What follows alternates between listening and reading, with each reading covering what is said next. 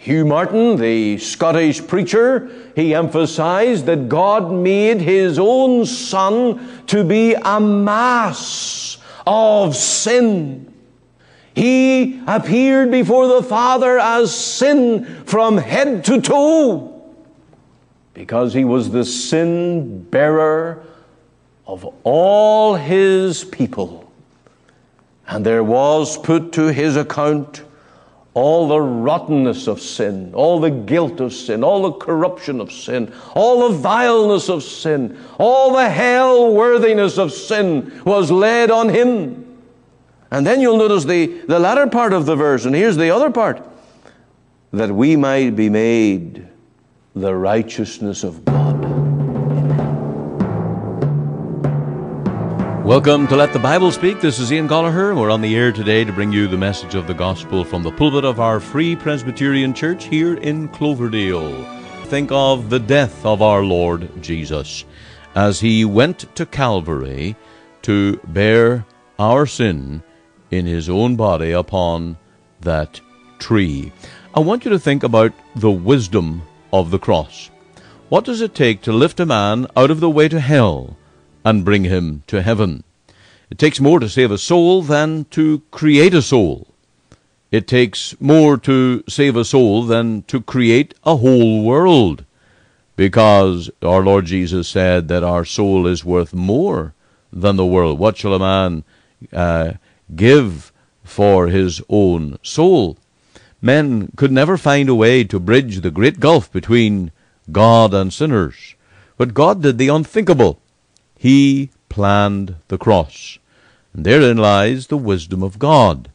As the very architect of the world, he designed the greatest of all structures, the cross, and on that cross the work of redemption was carried out.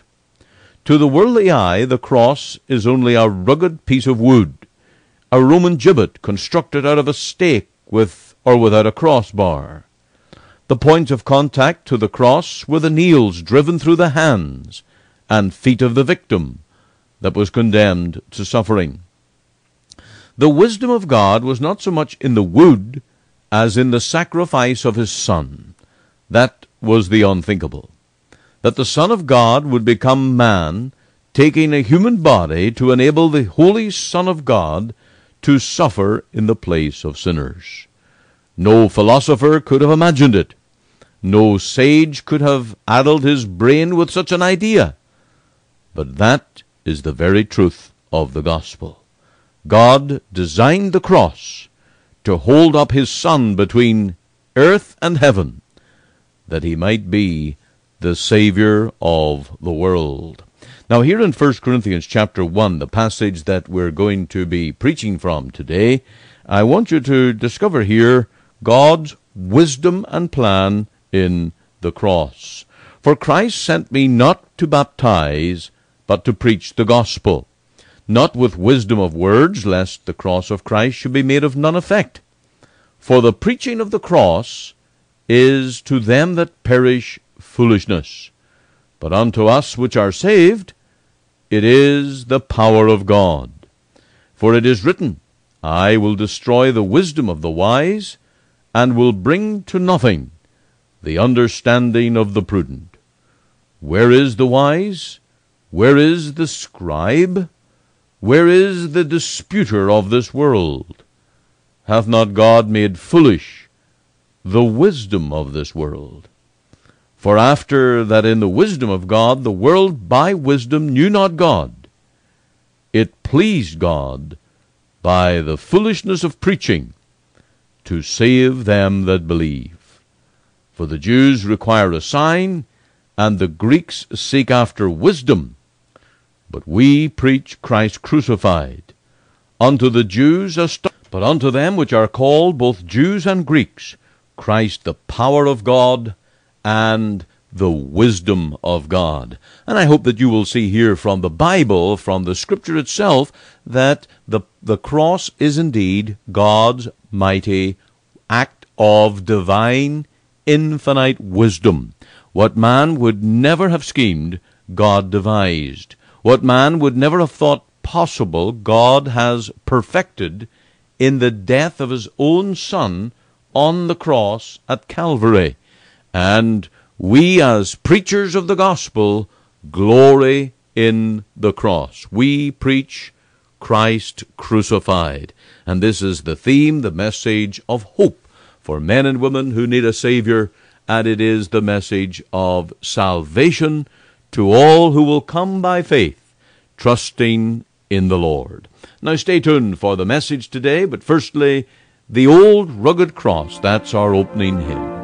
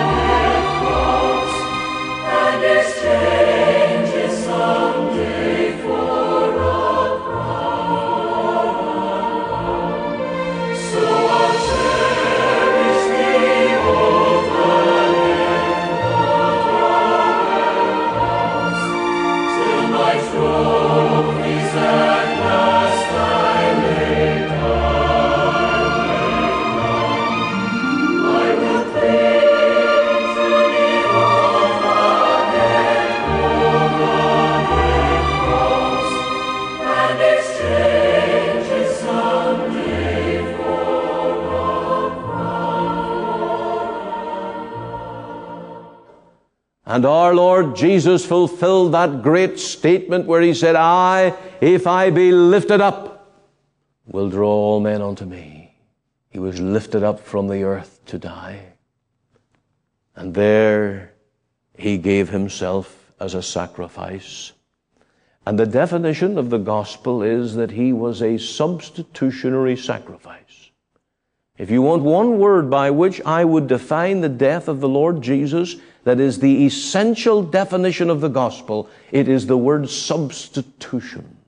That he died in your place, if you're a believer. Died in my place.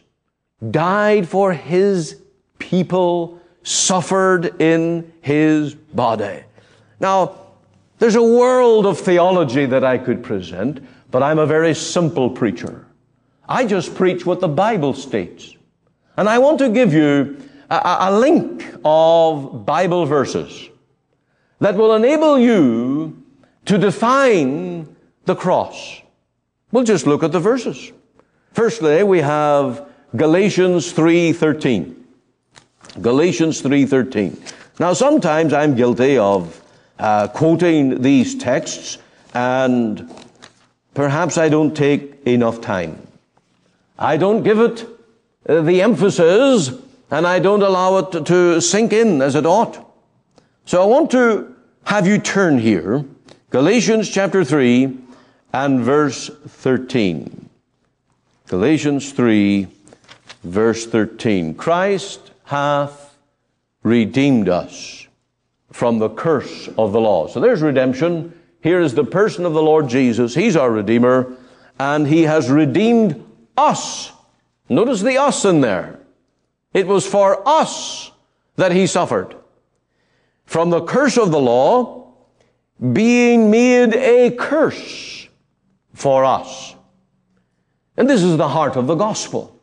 God, who is infinitely holy, God who cannot look upon sin, God who cannot accept you and me because of our sin, God dealt with his Son as a sinner, because he transferred to the Lord Jesus your sins and mine. And God made his Son to be a curse For it is written, every one that hangeth, cursed is every one that hangeth on a tree. And for us, that we would know no curse. That's the wonder of the gospel. And I don't claim to be a philosopher. I don't claim to be a theologian. I don't claim to have a mind beyond any other. But I can take Galatians 3:13 and rest my case. This is my definition of the gospel. Christ dying in my place, becoming a curse in my place, and redeeming me from my sins. What other verses do we have? Well, let's go back a little, the book before this, to 2 Corinthians 5 and verse 19. 2 Corinthians 5, verse 19. To wit, to know, to understand, to take it in. This is a revelation. This is the great good news of the gospel, and it comes from heaven. Please notice this.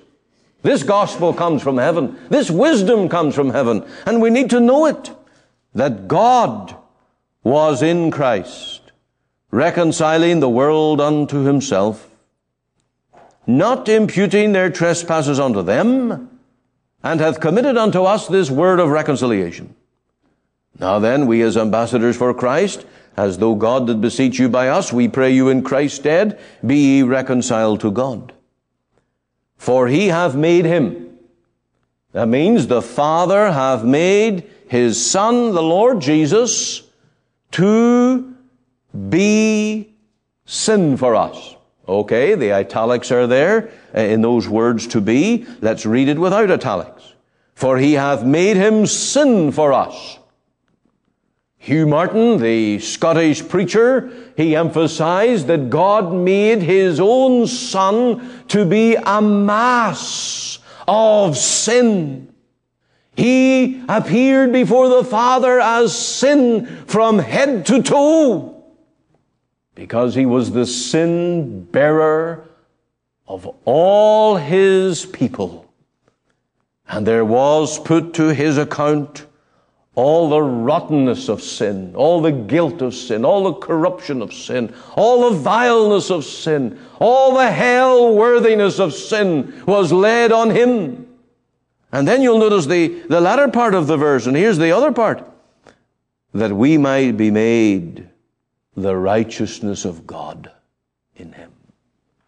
And here's the Bible's definition of the gospel. Christ crucified, Christ the Lamb, the sin bearer, made a mass of sin, that all our sins would be taken off us, placed on him, judged in him, and we are made righteous.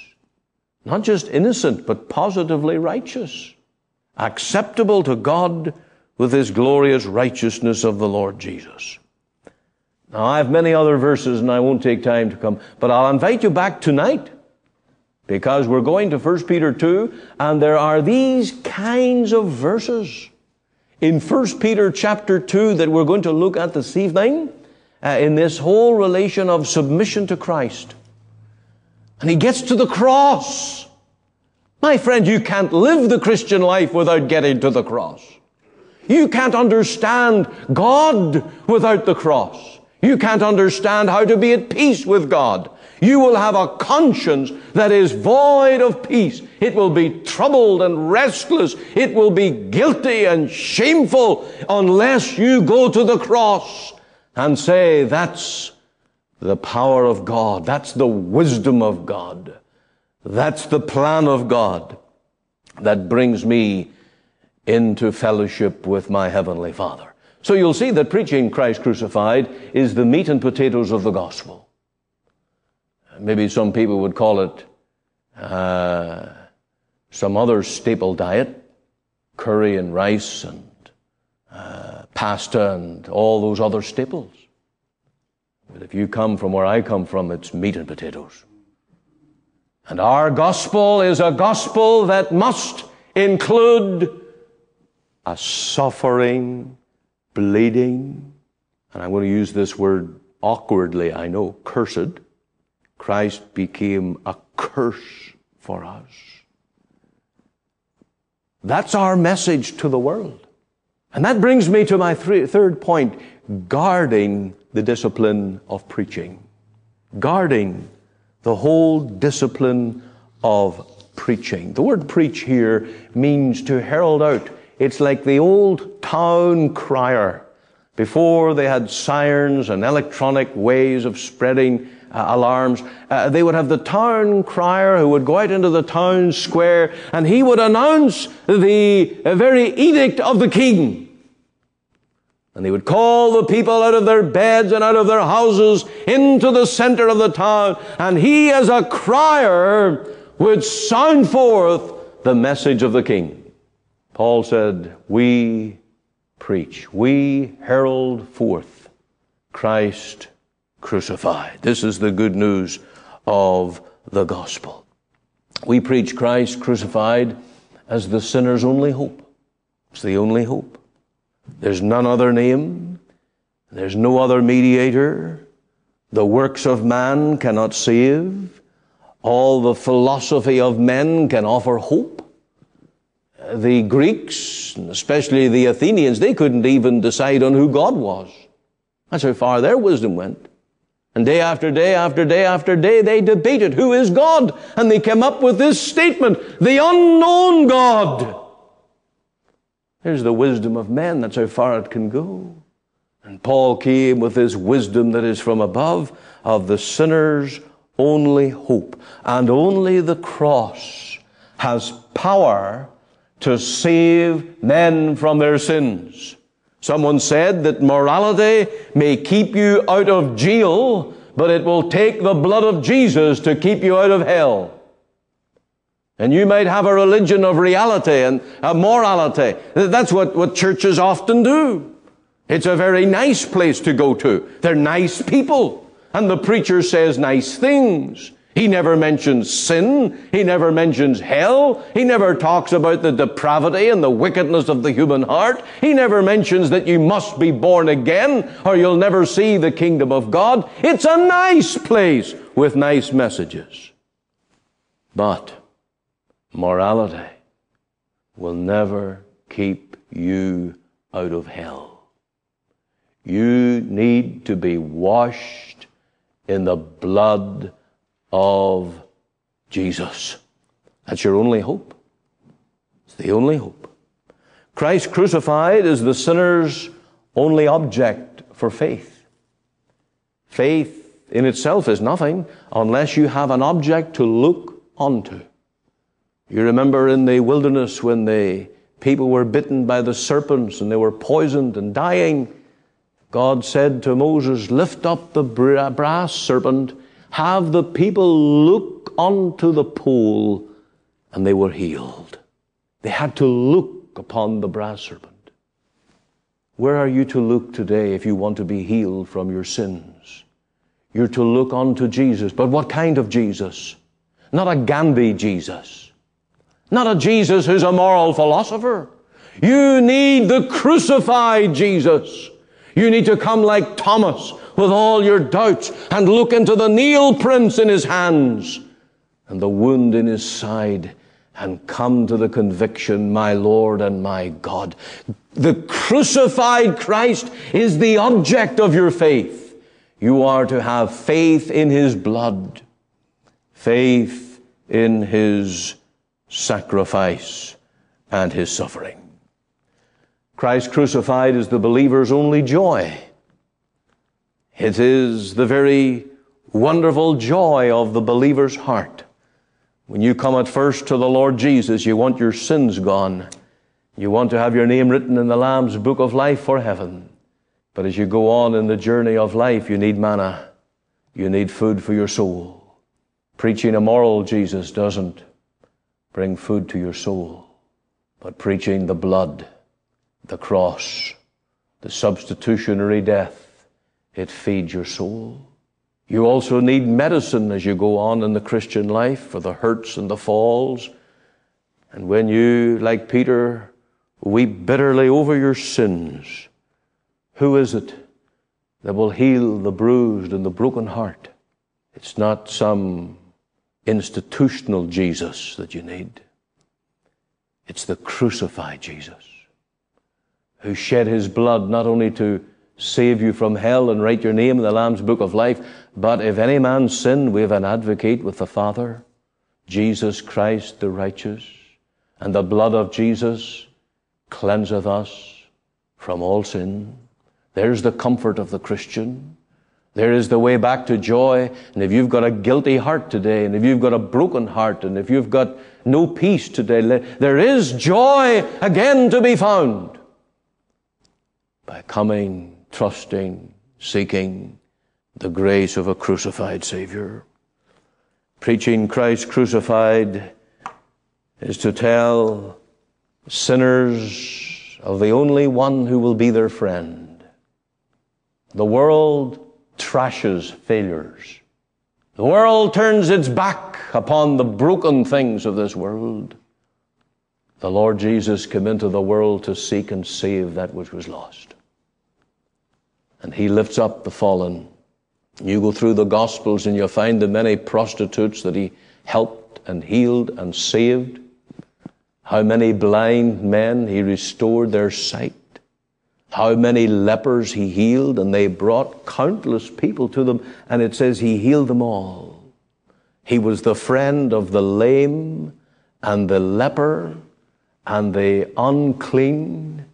I've got a great Savior to preach to a needy world today. And this church, we preach Christ crucified, because that's the Savior that will do sinners good and bring them to Christ. What do you think of this text now? What do you think of 1 Corinthians 1:23? Have you seen the light? Do you understand something now of the foolishness of the world in all its attempts to know God and to bring men to be right with God? Can't do it. I wonder, have we allowed the cross without having a softened heart? An intimate friend sent to Handel, who wrote the Handel's Messiah, and he called upon him just as he was writing or composing the music for the words. He was despised. And as he came upon Handel, he found him sobbing. So greatly had the passage of the shame and the suffering of Christ affected his heart. I wonder, does the preaching of the cross melt our hearts? I've told you about Dr. Ian Paisley. He has a brother called Harold Paisley.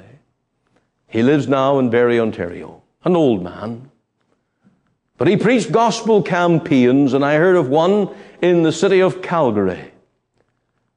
And a man who was an elder in our church told me that he sat in those gospel meetings, and Harold Paisley preached the gospel, and he preached the cross with the tears streaming down his cheeks.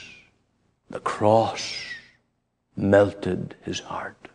And if we have lost anything in this information age, in this secular age, we have lost the tenderness of loving a crucified Savior. When did you last weep over what Christ has done for your soul? When has it stirred your heart just to meditate on the Lord Jesus? Someone penned these words: none ever came as far as he, none ever bore such agony, none ever gave so liberally as Christ who died for me. No love so great has e'er been known, no grace so vast was ever shown, no blood for sin could e'er atone, but Christ's who died for me. That hymn writer understood the importance of preaching Christ crucified. My brothers and sisters, fellow believers in my Savior, let us never give up preaching Christ crucified. Some unsaved person here today, don't listen to the wisdom of the world. Don't listen to the philosophers and the psychologists. You need Christ crucified. And you need to come and put your faith in the wounds, the suffering, the blood of Jesus, one-to-one.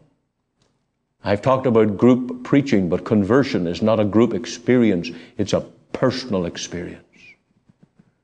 And you must come personally and put your hands in the wounds of Christ and have done with unbelief and say, my Lord, my God, this is my Savior from this day forward.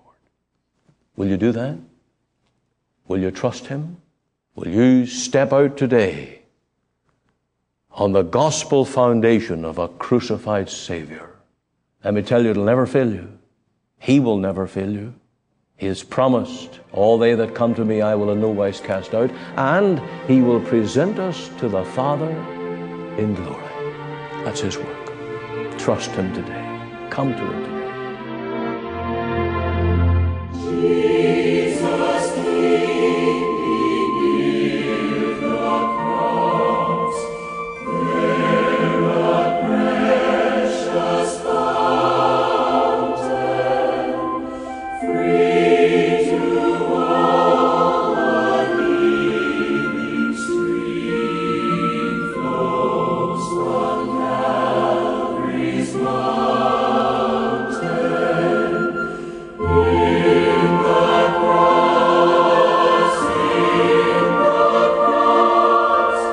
be my glory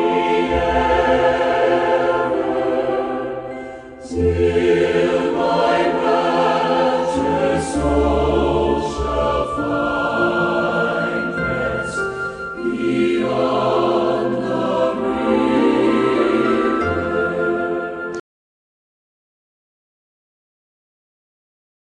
This broadcast comes to you today from the Free Presbyterian Church in Cloverdale, located at 18790 58th Avenue, Surrey, at the corner of 188th Street and 58th Avenue.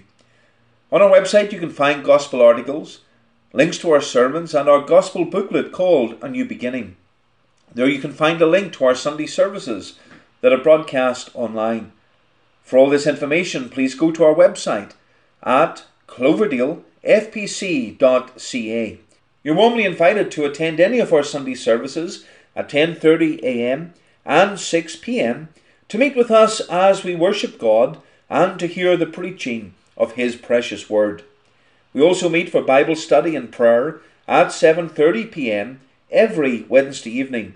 Our Sunday School for Children and Adult Bible class meet every Lord's Day from September to June at 9:30 a.m. You can contact us using our office number, which is 604-576-1091. Alternatively, you can email me at pastor.cloverdalefpc@gmail.com. Again, for all this information, please go to our website at cloverdalefpc.ca. Our burden is that you will hear and understand the gospel that will lead you to know the Lord Jesus Christ and His great salvation. And this is Pastor Andrew Fitton. Thank you for listening today, and be sure to listen Monday to Friday at 5 a.m. and 5 p.m. and on Sundays at 9:30 a.m. on this station for our full or church service as we worship the Lord through the ministry of His Word.